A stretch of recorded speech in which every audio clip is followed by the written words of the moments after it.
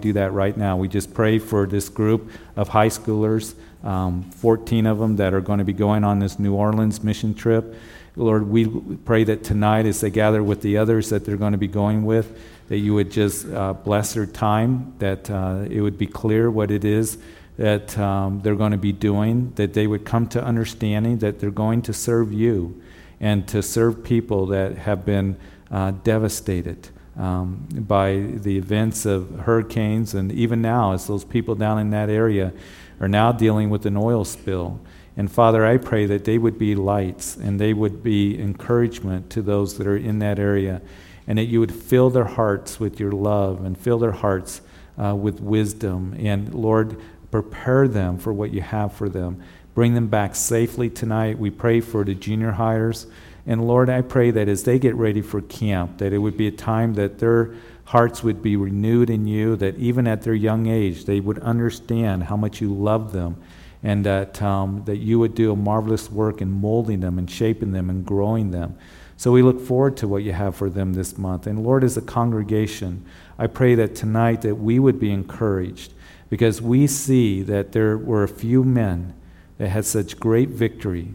And Lord, how you can take a few and you can do a mighty work.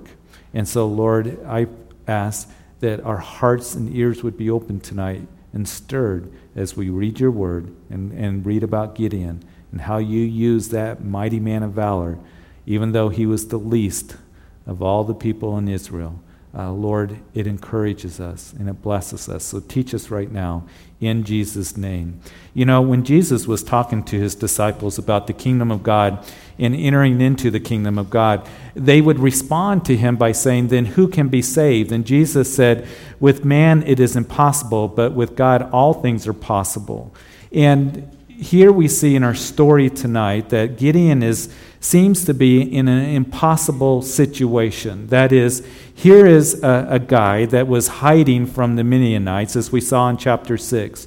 We were introduced to Gideon, and Gideon was there at the wine press threshing wheat. He's hiding from the Midianites, who had these camels that were their new secret weapon that they were using to come into the land, as well as the Amalekites and the people coming in, taking the land, destroying the land. At harvest time, they would take the harvest of the children of Israel, and they were greatly, greatly distressed and impoverished.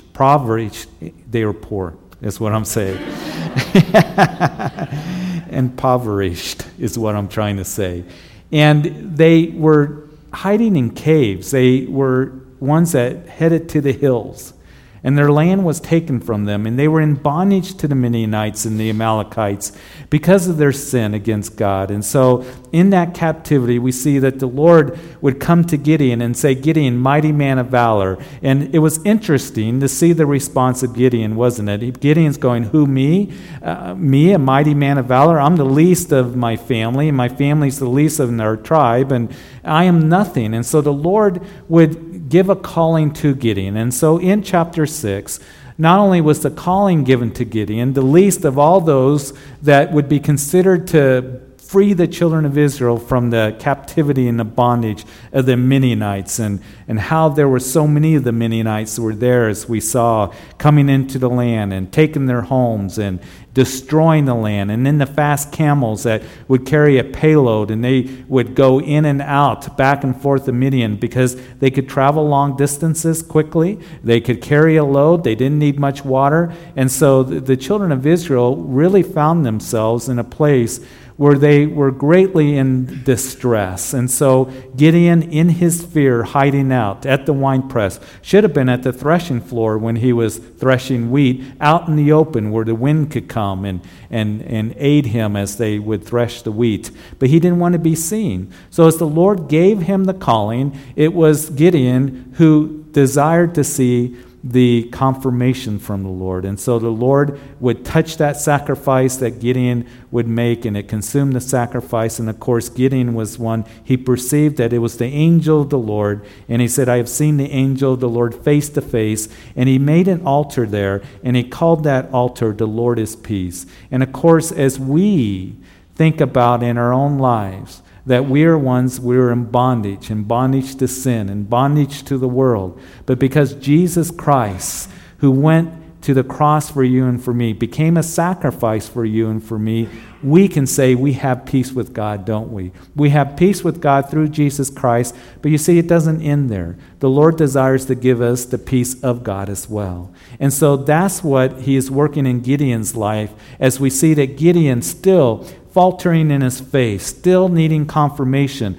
The Lord would say, Gideon, before you're going to have victory with the nation, you need to take care of things in your own family. You need to go to your father's house and tear down those altars that are dedicated to Baal and those wooden images. And of course, they would have the wooden images there in the wooden groves, and that's where they would practice all kinds of immorality, and shady practices were going on in those wooden groves. And so there it was Gideon told to tear down those altars and take away the wooden images, and you're to deal with your own household first, Gideon. And Gideon, of course, did that. And there was great fear in Gideon's heart, because the men of Israel at that time had really turned away from the Lord. And it was the men that came to Gideon's father and said, who did this? And somebody said it was Gideon. And so it was the men that wanted to kill Gideon right there. But it was Gideon's father that stood up for him and said, listen,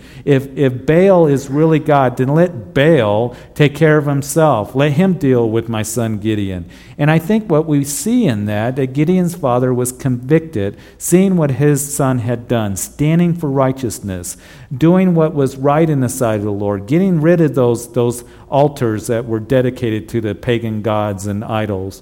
And you see, when you and I stand for righteousness, sometimes we think, oh, I want to be a great witness to the world around me. And that is something that I hope that we say. But first, we need to take care of things at home.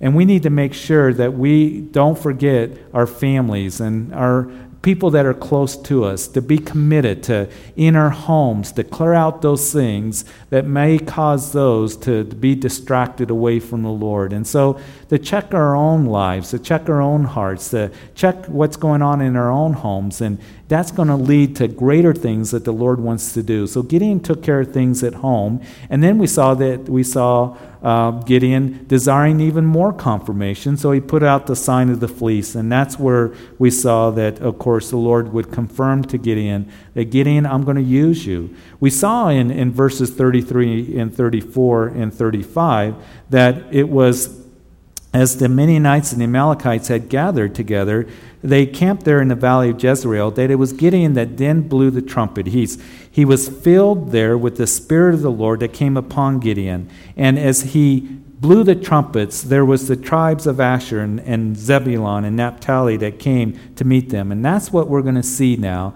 is this gathering of Gideon's army. But the key for being used of the Lord, and there's some very important illustrations here and applications in what we read in the illustrations here, and how to be used of the Lord, and how the Lord can use you and I in a very powerful way. But first of all, remember this, that foremost, that it is the work of the Lord and the Spirit of God coming upon in our lives. You see, those disciples that gathered in the early church in Acts chapter 1, some of those disciples felt so defeated. Can you imagine Peter, who was praying at that time? It was not that long before that there in Acts chapter 1, that he had said to the Lord, that, Lord, I'll stick up for you. I'll never leave you. I'll never forsake you. But you see, Peter said that out of the flesh, didn't he? And as though I think he meant it, and he desired to stand up for the Lord on that night that he was betrayed, he was doing it out of his flesh.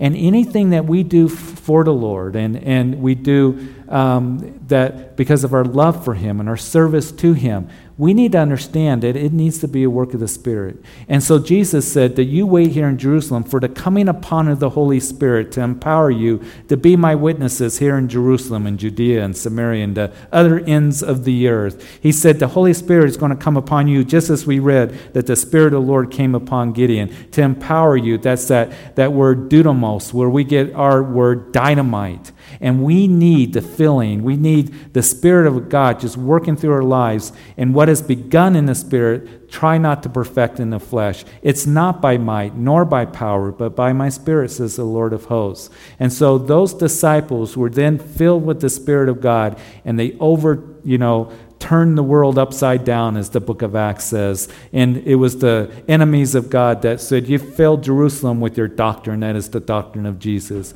And what I pray is that we would be ones, that we would say, Lord, I'm yielded to you. And Lord, I just want more of you and what you have for me in my life, and how I can honor you and how I can serve you and walk with you. It's a work of the Spirit. So let's read chapter 7. Then Jerubbaal, that is Gideon, and all the people who were with him, rose early and encamped beside the well of Harod, so that the camp of the Midianites were on the north side of them by the hill of Moreh in the valley. So Jerubbaal, which means contender, or one who comes against Baal, that's what his father called him, that Gideon would actually tear down those altars of Baal and tear down those wooden images. He was called Jerubbaal, the one who contends and comes against, competes against Baal, that god of the Canaanites.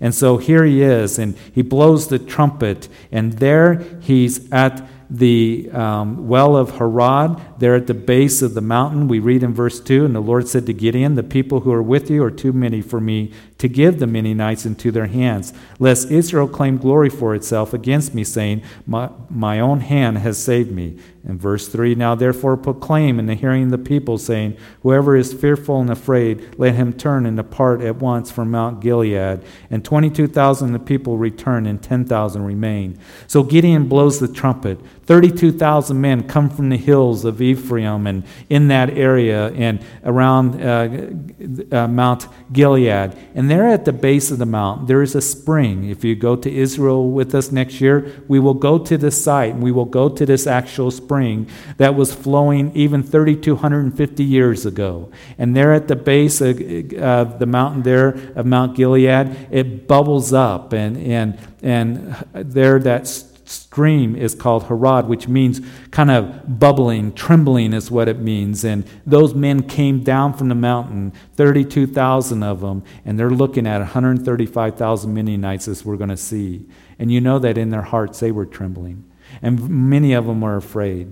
And so here's 32,000 going to face 135,000 Midianites in war with their fast camels and all the people that are encamped across the valley there. And you see, the odds aren't good for Gideon and his men. They're outnumbered 4-1 at this point right now. So here is Gideon blowing the trumpet. 32,000 men come. He's saying, well, at least I got 32,000. But the Lord says to Gideon, Gideon, you got too many men. I don't want you to think when you get the victory, and I'm the one that's going to give it to you, that you think, well, it's because of us. I want you to know that I am working amongst you. And here's the thing about God working in our lives and using us, a couple things. First of all, if you want to be used of the Lord, the first principle that we see here is you got to be available. These men came down and they are available. Now, we're going to see that there's going to be a subtraction. But one of the things that, first of all, for you and I to be used of the Lord in whatever He has called you to do, you need to say in your heart, Lord, I'm available. I have heard this saying, I think it's true in a lot of ways, that your greatest ability is your availability. And I know that people, they say, oh, I want to be used of the Lord. I want to serve the Lord in some way. For you who perhaps are sensing that touch and hearing the voice of the Lord say, I want to use you, and you're saying yes, the best thing that you can do is say, how can I be available? Because you can't be used of the Lord if you don't make yourself available. And at least these guys responded to the sound of the trumpet. I think more could have came, but they didn't. So the first principle is they made themselves available. The Lord says, Gideon, there's too many guys. And so I'm going to subtract some of them. You tell them that whoever is afraid, whoever is fearful, they can go and depart at once. And so that's what he did. And all of a sudden now 32,000, 22,000 leave. Now can you imagine what Gideon was thinking when that happened? Hey, any of you guys that are afraid, I appreciate you being here, being available, and responding to the sound of the trumpet. But if you have fear in you, if you are fearful, think about it. They're looking at 135,000 Midianites across the valley there with their fast camels. And as we saw that the camels, they're numbered the sand of the seashore in the previous chapter. So all these camels and activities and camps and stuff, and they're going, there's only 32,000 of us. There's a whole bunch of them. We're way outnumbered. And you can imagine that they were full of fear. So 22,000 of them put their tail between their legs, packed up their stuff, and they left. So now it's 10,000 that are left. 10,000 against 135,000. The odds now are almost 14 to 1. And to the world, it seemed like that Gideon, there was no way. How can 10,000 be able to defeat 135,000 of the Midianites with their new secret weapon, the camels, and all the things that they have? They certainly had the advantage. You know, one of the things that I have found in my life, and it's not an easy lesson to learn, I'm still learning it, is that right before God wants to work, oftentimes there's a subtraction. And sometimes I think, Lord, why are you taking this away? And why is it that it seems like that they're leaving, or whatever it might be? It's because God wants to get me to a point where I'm trusting in Him alone. And don't find it to be odd if when you have a calling that God has given to you, or you make yourself available for service to the Lord, that all of a sudden things begin to be, subtracted. All of a sudden things begin to leave, or they're not working out the way that you thought. Because what the Lord wants you to do, what He wants me to do, is not trust in the things around us or even the people around us. Oh, I'm grateful for people that I can count on and are faithful. But what the Lord wants you and I to do is ultimately to trust in Him. That we are looking for Him for victory and for Him to work in a way where we say, yes, Lord, it is you working through us as we look to you and the work that you're doing in us and through us. So don't be surprised when you're sitting there going, why is there subtraction? Why is there this that's taking place? Because God is about ready to do a marvelous work. And then you look and see what God does, and you say, you know what, Lord, the great victory that you've given to me, or the great work that you're doing through me, it's all because of you, Lord. It isn't because of me. And so here is 10,000 against 135,000 as 22,000 of them leave. And so bless Gideon's heart. The Lord's not through with them. The Lord said to Gideon, verse 4, the people are still too many. Bring them down to the water, and I will test them for you there. And then it will be that of whom I say to you, this one shall go with you, the same shall go with you. And whomever I say to you, this one shall not go with you, the same shall not go. So he brought the people down to the water, and the Lord said to Gideon, everyone who laps from the water with his tongue, as a dog laps, you shall set apart by himself. Likewise, everyone who gets down on his knees to drink. And the number of those who lapped, putting their hands to their mouth, was 300 men. But all the rest of the people got down on their knees to drink the water. In verse 7, the Lord said to Gideon, by the 300 men who lapped, I will save you and deliver the Midianites into your hand. Let all the other people go, every man to this place.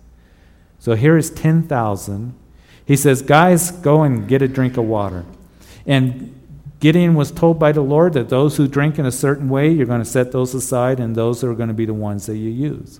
So in this spring, and there is a spring that's there that bubbles out, and then it's a stream that goes down. And today what they've made is kind of a large pool, and it's a large parkway and stuff that's there that people in Israel go and relax, and they swim and have a great time and have picnics and stuff. Wasn't that way in Gideon's time.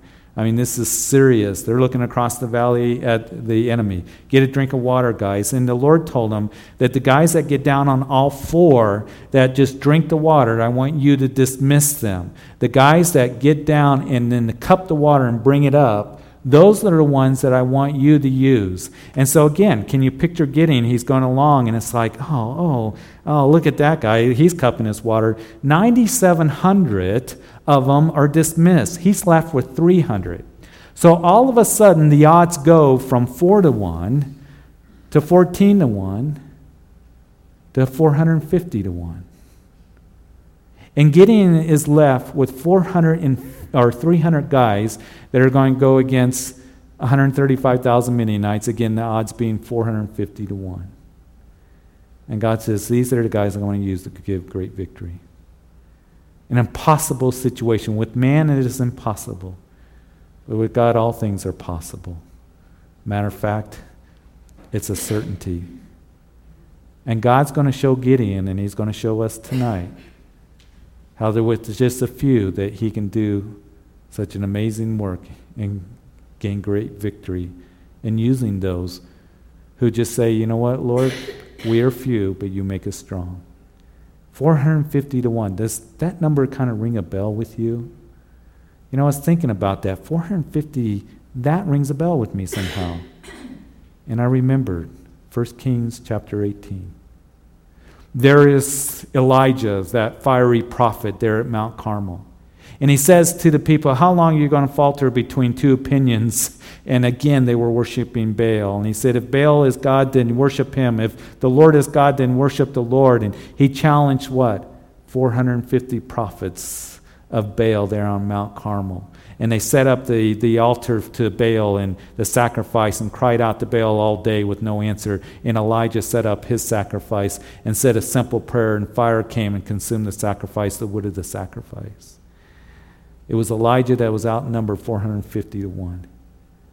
But he had great victory there on Mount Carmel. And of course, the prophets of Baal would be slew at that time as well. And as we in our lives desire to serve the Lord, and to be used of the Lord, you know, it can be a very frightening thing because it seems like that we can be overwhelmed. It seems like that we're outnumbered and there's so much that is against us. But you see, there's going to be a very important lesson that Gideon is going to learn that you and I need to always remember, and it's this. It's not the numbers. The one number that matters is Him. As long as He is with us, and as long as we know that, Lord, you'll never leave me or forsake me, that it doesn't matter what the odds are. It doesn't matter what the world thinks. And here are these 300 guys that are going to go against 135,000 Midianites, and the Lord is saying, yeah, now you're going to get victory, and now you're going to see that it's me. Now, there's a couple things about this as I think about this, and I think that, you know, we can think about it and make some application. I used to think, okay, these 300 guys, why did the Lord pick them? The guys that cupped the water and brought it up to their faces. At first, when I first time that I taught this years ago, I thought, these are the guys that, you know, they're really paying attention. The 9,700 other guys just dove their face in the water and stuff, and they really weren't watching the enemy across the valley. And they were too busy in the water, too busy with their faces in the water. The guys that cupped the water, they're the ones that were vigilant. They're the ones that are watching. I used to think that perhaps they were the ones that were the elite Israeli forces, you know, in all of this. And perhaps there's some truth in that. Because in the New Testament, we are told over and over again that we are to be vigilant, we are to be watchful. And I'll tell you the truth on this, that the person that God desires to use and does use in a very powerful way is the one who is watching, the one who is vigilant, the one who isn't sleeping spiritually or apathetic, the one who is paying attention. You see, Peter told us that we're to watch out. You're to watch. You watch out for the enemy, that is Satan, who is a roaring lion seeking whom he may devour. And in our lives, especially in these days in which we're living in, folks, if you want to be used of the Lord, you've got to be watchful. You've got to watch out for the enemy and the tactics that he's going to use against you and your family, against the church here, against your marriage, any way that he can get a foothold into your lives and to our lives. We need to be watchful, but also, as we are told to watch, to be watching for the Lord, to be looking to Him. And I believe that the one who is vigilant and watchful and awake spiritually is the one that God is going to use in the days in which we are living. So perhaps they were the ones that were that. There's some application, but I suspect that the other side of the coin is this, that these 300 guys were the ones that were maybe the older guys, maybe the guys with, you know, the bad backs and the bad knees and the big belly, and they couldn't get down enough, so they had to cup the water in their mouths. I'm suspecting it's probably that, because that's the way God works. And here is Gideon, who is the least in his family and the least of Israel, to be leading the children of Israel. And now he's got 300 ragtag guys that are coming behind him that, you know, got bad knees and bad backs, older guys, maybe not the young buff guys, you know, that you would think of.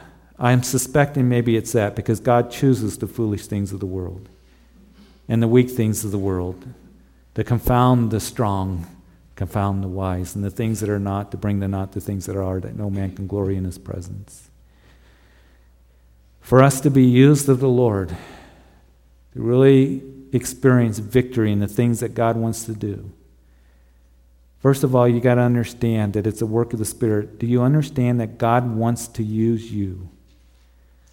And I think that the mistake that Christians make is, how can God ever use me? I used to think that.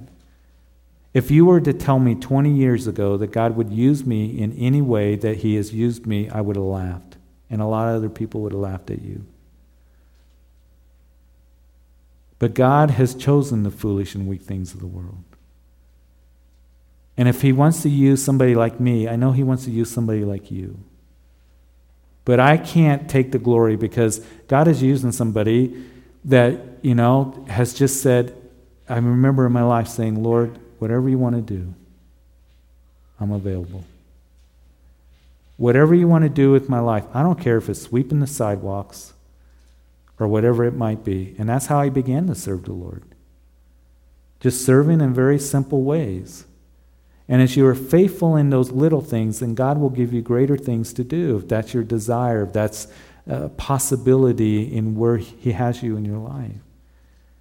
But you make yourself available, understanding, and that's the thing that I hope that we understand as we go through the gifts of the Spirit, that is he that's going to distribute those gifts as he wills to empower you and enable you in what he desires for you to do. He wants you to do something. He has a calling, and he desires to use every single Christian if they just say, Lord, I yield to you.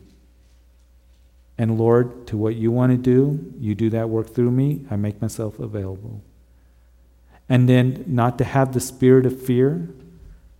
There are times that we're going to be fearful and we doubt and go through things like that. But Paul says, as Christians, he hasn't given us the spirit of fear, but of power and love and sound mind. And knowing that as long as the Lord is with us, we don't have to be afraid. And it is Gideon that he's got 300 guys here that, how are we going to defeat the 135,000 Midianites? There are times in our lives we're thinking, Lord, how are you going to work in this way? And the Lord says, you just watch and let me work. Because you have me, and that's what's important. And so here is Gideon with these 300 guys. And also, I think another important point that we're going to see as we continue on here in verse 8. And what we read is, so the people took provisions and their trumpets in their hands. And he sent away all the rest of Israel, every man to his tent, and retained those 300 men. Now the camp of Midian was below him in the valley. And it happened the same night that the Lord said to him, Arise, go down against the camp, for I have delivered it into your hand. But if you are afraid to go down to the camp with Purah, your servant. And you shall hear what they say, and afterward your hand shall be strengthened to go down against the camp. And I went down with Purah and his servant to the outpost of the armed men who were in the camp. In verse 12, the Midianites and the Amalekites and all the people of the east were lying in the valleys as numerous as locusts, and their camels were without number as the sand by the seashore in multitude. And when Gideon had come there was a man telling a dream to his companion. He said, I have had a dream. To my surprise, a loaf of barley bread tumbled into the camp of Midian. It came to a tent and struck it so that it fell and overturned, and the tent collapsed. And then his companion answered and said, This is nothing else but the sword of Gideon, the son of Joash, a man of Israel, and to the hand God has delivered Midian and the whole camp. In verse 15, so it was when Gideon heard the telling of the dream and its interpretation that he worshiped, he returned to the camp of Israel and said, Arise, for the Lord has delivered the camp of Midian into your hand. The Lord says to Midian, I understand. He understands, but we're but dust. He understands that we can have those fears and those doubts and stuff. He doesn't condemn Gideon for that, but he confirms once again. Gideon, if you're afraid, I understand that you look out and there's so many camels and the people that are there and you only have 300. This is what I want you to do. You take your servant and you guys go down, and I want you to hear something that the Midianites are saying. So that's what they did, which shows me that Gideon was afraid. And so here they are, and they sneak over to the camp, and these two guys, the Midianites, are having this conversation. And one of them said, Man, I had a dream last night. In this dream, this barley loaf came and tumbled down and took down our tent. And I don't know what that was all about. The tent collapsed, and the other guy says, man, it's nothing else but the sword of Gideon, the son of Joash, the man of Israel. And God has delivered Midian and the whole camp into his hand. And Gideon heard that. He was, oh man, God has delivered the Midianites to us. It was that confirmation once again. But here's the interesting thing, couple things. He said in that dream, that Midianite, that a barley loaf came and hit the tent and tumbled it. He didn't say it was this massive rock. He didn't say it was this F-15, fighter jet that came in, or, a cruise missile that came in. Just kind of this barley loaf, barley loaf that came in and tumbled this tent. How God uses us in amazing ways. It isn't this spectacular thing and this, all showy, powerful thing that sometimes we think. It's very simple ways that God uses us to do a supernatural work that He wants to do through us and to the people around us as we minister to them. And the other one said, oh no, we're in trouble. It's that guy, Gideon. That guy, the son of Joash? Now here's the thing. Gideon wasn't known, was he? When we were in chapter 6 last week, Gideon wasn't known. He said, who am I? Who am I? I'm the least of my family. My family's the least in my tribe. Who am I to lead the children of Israel? So all of a sudden the Midianites are talking about Gideon. They know about him. So what happened in between? How did his name begin to spread amongst the camps of the Midianites? I have a suggestion for you. It was when he tore down that altar and that worship place of Baal. Because word began to spread that Gideon, he tore down that altar that we worship at, of our gods, Baal. He tore them down. He's Zerubbabel. He's contended and come against Baal, this Gideon guy. And you know what? Your name will begin to spread when you begin to stand for righteousness, particularly in the day in which we're living in. And there may be those at work or those in your family and those who live next to you that say, there's that guy, there's that gal, that they stand for righteousness. They believe in the Lord. They don't have those altars that we do in their lives and in their homes. But you know what? You stand for what is right. And you're going to stick out like a sore thumb. And your name's going to be talked about. But maybe be talked about in a way that, you know what, here's a man, a woman that loves the Lord and stands for the truth of the Lord. And I think we're seeing less and less of that in the day in which we were living in. And you know what, it doesn't bother me when I hear, people say, oh, that Pastor Jeff Calvary Chapel, he's the one that just teaches the Bible. He's the one that believes, in the creation story. He's the one that believes the Lord's going to come back. Because that's what the Lord has said in His Word. And I'm going to stand on the authority and infallibility and the inspiration of Scripture. And I'm going to give it to you. But there are too many pastors and ministry leaders that are laying down truth and falling away from it just to kind of go with the culture or go with what politically is correct. Or, you know what, I don't want to seem to be too much of a one that's, believes in absolute truth. I believe in absolute truth, and here it is. Genesis 1:1 to Revelation 22:21. And people will know you as you just stand for truth and what God has to say to you and how you are to live. So they know Gideon all of a sudden. And so Gideon is one that worships, and he says, hey, the Lord has delivered the camp of Midianites into your hand. Verse 16, then he divided 300 men into 3 companies, and he put a trumpet into every man's hand with empty pitchers and torches inside the pitchers. And he said to them, look at me and do likewise. Watch, and when I do come to the edge of the camp, you shall do as I do. Verse 17, does that remind you of anything recently? Here is Gideon. And he's instructing his guys, and he says, you know what, we're going to divide up into 3 companies, 100 each. And you're going to have a sword in one hand, you're going to have a pitcher, a clay pot in another hand. We'll see what they do with that. But verse 17, he says, look at me and do likewise. Watch. It was Paul the Apostle, remember? Just a few weeks ago in chapter 11, 1 Corinthians, what did he say? He said, imitate me as I imitate Christ.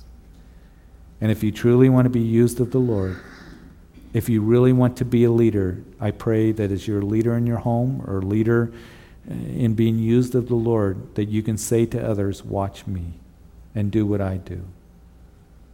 Imitate me as I imitate Christ. And when Paul was saying that, he wasn't saying, worship me or follow after me because I'm so great and mighty. He was saying, you imitate me as I imitate Christ. And as much as I follow after the Lord and am dedicated to Him, you do those things as well. And that is something that a true leader will be able to say to his kids, to her kids, to other family members, to the people that you minister to, that you watch me and do what I do. How I pray for that I can say that with a clear conscience to my children, to my family, and to you here at Calvary Chapel. Because I understand it's a great responsibility that God has given to me. That to be an example of a godly man, just as Paul told Timothy, Timothy, you be an example. You be an example. In faith, and in love and purity. You be an example in those things. And that's what you and I are to do. And may we say that, Lord, help me be able to turn to others and say, imitate me, follow me, watch what I do. Because I am doing what the Lord has told me to do and instructed me to do and how I live my life. And that's what Gideon is doing here. He says, you guys look at me and watch, and when I come to the edge of the camp, you shall do as I do. In verse 18, when I blow the trumpet, I and all who are with me, then you shall also blow the trumpets on every side of the whole camp and say, the sword of the Lord and of Gideon. And so Gideon and the 100 men who were with him came to the outposts of the camp at the beginning of the middle watch, just as they had posted the watch. And they blew the trumpets and broke the pitchers that were in their hands. And the 300 companies blew, the three companies, that is, blew the trumpets and broke the pitchers. They held the torches in their left hands, the trumpets in their right hands for the blowing. They cried, the sword in the Lord of Gideon. And every man stood in his place all around the camp, and the whole army ran and cried out and fled. And when the 300 blew the trumpets, the Lord set every man's sword against his companion throughout the whole camp, and the army fled to Beth-Achaia towards Ze'erah, as far as the border as Abel Meholah by Tabbath. And the men of Israel gathered together from Naphtali and Asher and all Manasseh and pursued the Midianites, verse 23. So all of a sudden they come to the edge. There's three companies, each of 100, kind of surrounding the camp of the Midianites. And Gideon blows the trumpet, and the word goes out, the sword of the Lord and of Gideon. And as they have a sword in one hand, they have a pitcher in the other hand, and they break those pots. Now those clay pots, what they were is clay pots that had hot coals in them. And when they broke those pots, the wind would rush in and ignite those clay pots where fire would come out. So all of a sudden here are the Midianites, and they say 300 of these torches ignite. And what they are thinking in their confusion is there's got to be 300 companies that are there with 100 men each. And they surrounded us. So they're very confused as this torch goes up through these clay pots that were broken. As we desire to be used of the Lord, to understand that there's a place of availability. There's a place of recognizing our shortcomings and our frailties. And so, Lord, it has to be a work of you empowering us. And there is a place of brokenness and humility. You see, in this, it reminds me so much of what Paul wrote to the Corinthian church in 2 Corinthians chapter 4, verse 7. And when he's talking about the distress and the difficulties of ministry that him and others have gone through that ministered with him, he said that we have this treasure in earthen vessels, that the excellence of the power may be of God and not of us. We're the earthen vessels. We're the clay pots. We're pretty earthy at times. At least I am. And I am so thankful that I have this treasure that's in this earthen vessel. And one of the things that you will discover, and some of you are discovering it just as I continue to discover it more and more. You know, there are people that say, be on fire for the Lord, be on fire. I have found out that usually when I'm ignited in my heart, it comes through that humility and that brokenness. When the earthen vessel is broken, then all of a sudden the coal's ignited. And Paul talks about that through our own brokenness and humility, that we see the Lord doing a powerful work, and people look at us through the brokenness and through the humility and say, man, the Lord is using you. I can see the light. I can see the light that's in you, the treasure that's in you. Because all you are is a vessel, an earthen vessel, a clay pot. And through the brokenness, I'm seeing the Lord work in your life and through your life, and it's a tremendous witness. God wants to use you in a powerful way. Oftentimes it comes through the brokenness and humility of our life. As the light is revealed, the treasure is revealed through us broken pots, the earthen vessels. And so here we see that they break those pots. The people panic of the Midianites. They begin to flee, and it would be the Midianites, they began to cry out, and they fled in verse 21.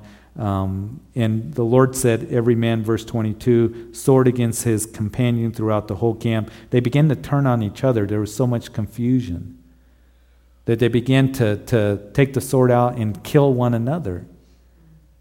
You know, that's something, by the way, that God's going to do in the future. Do you know that?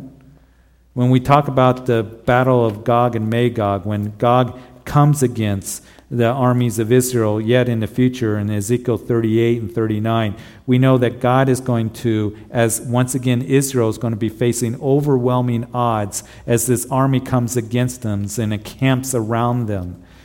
And a great multitude with those who are ready for war, ready to destroy Israel, and God's going to fight on their behalf. And in Ezekiel 38 it says, I will call for a sword against Gog throughout all my mountains, says the Lord God. Every man's sword will be against his brother. So again, we're going to see this confusion where they're going to turn. This is yet future in that war of Gog and Magog, that the enemy, will turn and their swords on each other. And he goes on and he says, and I will turn you around and lead you, bringing you up from far north and bringing you against the mountains of Israel. And I will knock the bow out of your left hand and cause the arrows to fall out of your right hand. The enemies, their weapons are just going to fall on the ground. God's going to do the fighting for them and cause confusion. And much like what we see with Gideon and the 135,000 Midianites here that begin to kill each other and begin to flee. And so verse 23, the men of Israel gathered again from Naphtali-Asher and Manasseh, pursued the Midianites. Then Gideon sent messengers throughout all the mountains of Ephraim, saying, come down against the Midianites and seize from them at the watering places as far as Beth-barah and the Jordan. Then all the men of Ephraim gathered together and seized the watering places as far as Beth-barah and the Jordan. And they captured the two princes of the Midianites, Oreb and Zeb, and they killed Oreb at the rock of Oreb, and Zeb they killed at the wine presses of Zeb. And they pursued Midian and brought the heads of Oreb and Zeb to Gideon on the other side of the Jordan. And so we see here that Ephraim gets involved in it. And Ephraim, as they get involved in this battle here, they come and they catch two princes of the Midianites, Oreb and Zeb, and they take their heads off and they bring them over to Gideon. Now that's going to lead us into chapter 8. I would love to go through chapter 8 tonight, but we're not going to have time to go into chapter 8. I just want a couple verses here, and then we'll finish it next time, because there's some real important lessons in chapter 8 that go along with being used of the Lord. But let's continue in the first couple verses of chapter 8. Now the men of Ephraim said to him, why have you done this to us by not calling us when you went to fight with the Midianites? And they reprimanded him sharply. So he said to them, what have I done now in comparison with you? Is not the gleaning of the grapes of Ephraim better than the vintage of Abiezer? And God has delivered into your hands the princes of Midian, Oreb, and Zeb. And what was I able to do in comparison with you? And then their anger towards them subsided when he said that. So here's Ephraim. Ephraim, they all of a sudden, after the battle, begins. And after the Midianites begin to flee, we're going to see next week, the 120,000 Midianites are killed. And there is Gideon and his 300 guys that are going to pursue the 15,000 remaining. And also what we see is all of a sudden Ephraim gets involved. They capture these two princes and they kill them and bring them to Gideon. But then they rebuke Gideon. And they say, why didn't you call us? Now here's the interesting thing. There's no record, as we see, that it was Naphtali, Asher, and Manasseh that came when the call was given. Whether Ephraim heard that call or not, the indication here is that they didn't. And so they're upset. They said, Gideon, why didn't you call us? Why didn't we come at the time? And Gideon, he answers very diplomatically, very humbly, and he says, listen, what you guys have done and getting these two princes is remarkable. It is even greater than what we did. It's kind of like Gideon was saying, all we did was blow a trumpet and break a pitcher and watch these guys go crazy. But you guys have done something really important and got these two guys, and now you're holding their heads in front of me, you know. He said, what you have done is very important. And sometimes when we serve the Lord, we think, well, why wasn't I involved in that part or doing this? But understand that all of us have a part in what God is doing. And whatever part that God has you doing, that part is very, very important. So I think Gideon uses some very, very wise, godly counsel here. And of course, it's Proverbs 15 that says, a soft answer turns away wrath, and a harsh word stirs up anger. Gideon didn't stir up anger. He could have said, listen, God chose me. He called me. He used me and these 300 guys behind me, and we're the ones that have great victory. Forget you guys. We don't need you anyway. You came in after the fact. Two princes. Forget you guys. We're going after the two kings now. And that's what he's going to do. But he encourages them and he says, listen, the harvest that you guys did, the gleaning that you did, that was important, even more important than what we do. And I just want to say that those of you who serve here at Calvary Chapel, that the work that God has called you to do, there's no insignificant work. That how he has gifted you and called you and how you've made yourself available, whether that's handing out bulletins or whatever God has you to do, that's very significant. And you're a part of what God wants to do. One more point, and then we're going to take up communion. 300 against 135,000 Midianites. You know, I think about that number 300, probably about the size of Calvary Chapel Greeley. And we look out at this community that Greeley's 90-some thousand, 92,000 now, and Evans and the surrounding area, we're probably looking at around 130,000 people. I don't want us to ever think that God can't use a little fellowship like this for great victory for his kingdom. And you see, our warfare is going to be the truth of God's word and people that love him in prayer and people that are dedicated to him. And I believe God wants to do a great and mighty work through us corporately in reaching this community because there's so much darkness that's out there. Reading in the paper yesterday, I believe they did an opinion how it seems like Greeley seems to always get in the national news and odd things and bad things and all of this, and it's true. There's a lot of confusion out there. And there's a lot of doubts, and there's a lot of deception and a lot of darkness. And God wants to use us. We may not be mighty, but we have the Lord on our side to do a marvelous work. May we be watchful. May we make ourselves available. I pray that this church would never say, let's get complacent, but we would say, Lord, you're coming soon. And there's work to be done. And you can use us in the way that you want to for great victory for your kingdom. And so, Father, we thank you. And we thank you so much for this very encouraging story given to us here of Gideon. How you used somebody who seemed so insignificant and the least, but yet great victory came through him. One who made himself available. One who just look to you, Lord, even in his doubts and fears, seeing you confirm and to uplift and encourage. As you gave him signs, Lord, as you worked in his life, and there was great victory. Lord, we know that we have victory because the one sign that you gave, and that was Jesus going to the cross at Calvary. And that's what we remember tonight as we open up the communion table, Lord, that we remember how Jesus took his body, allowed it to be broken, and his blood shed for forgiveness of sin. And we take the communion elements tonight remembering that, and also remembering that you are with us. You promise you'll never leave us or forsake us. And we have victory in our lives, but Lord, how you want to use us to further your kingdom. You want to show yourself strong on our behalf. And so, Lord, draw us close to yourself as we do come to the communion table. We come in a heart of thankfulness and a heart of gratitude for what's been provided for us. That is forgiveness of sin and the hope of heaven. Lord, thank you. Bless this time as we commune with you, as we just worship, as we take of the elements, Lord.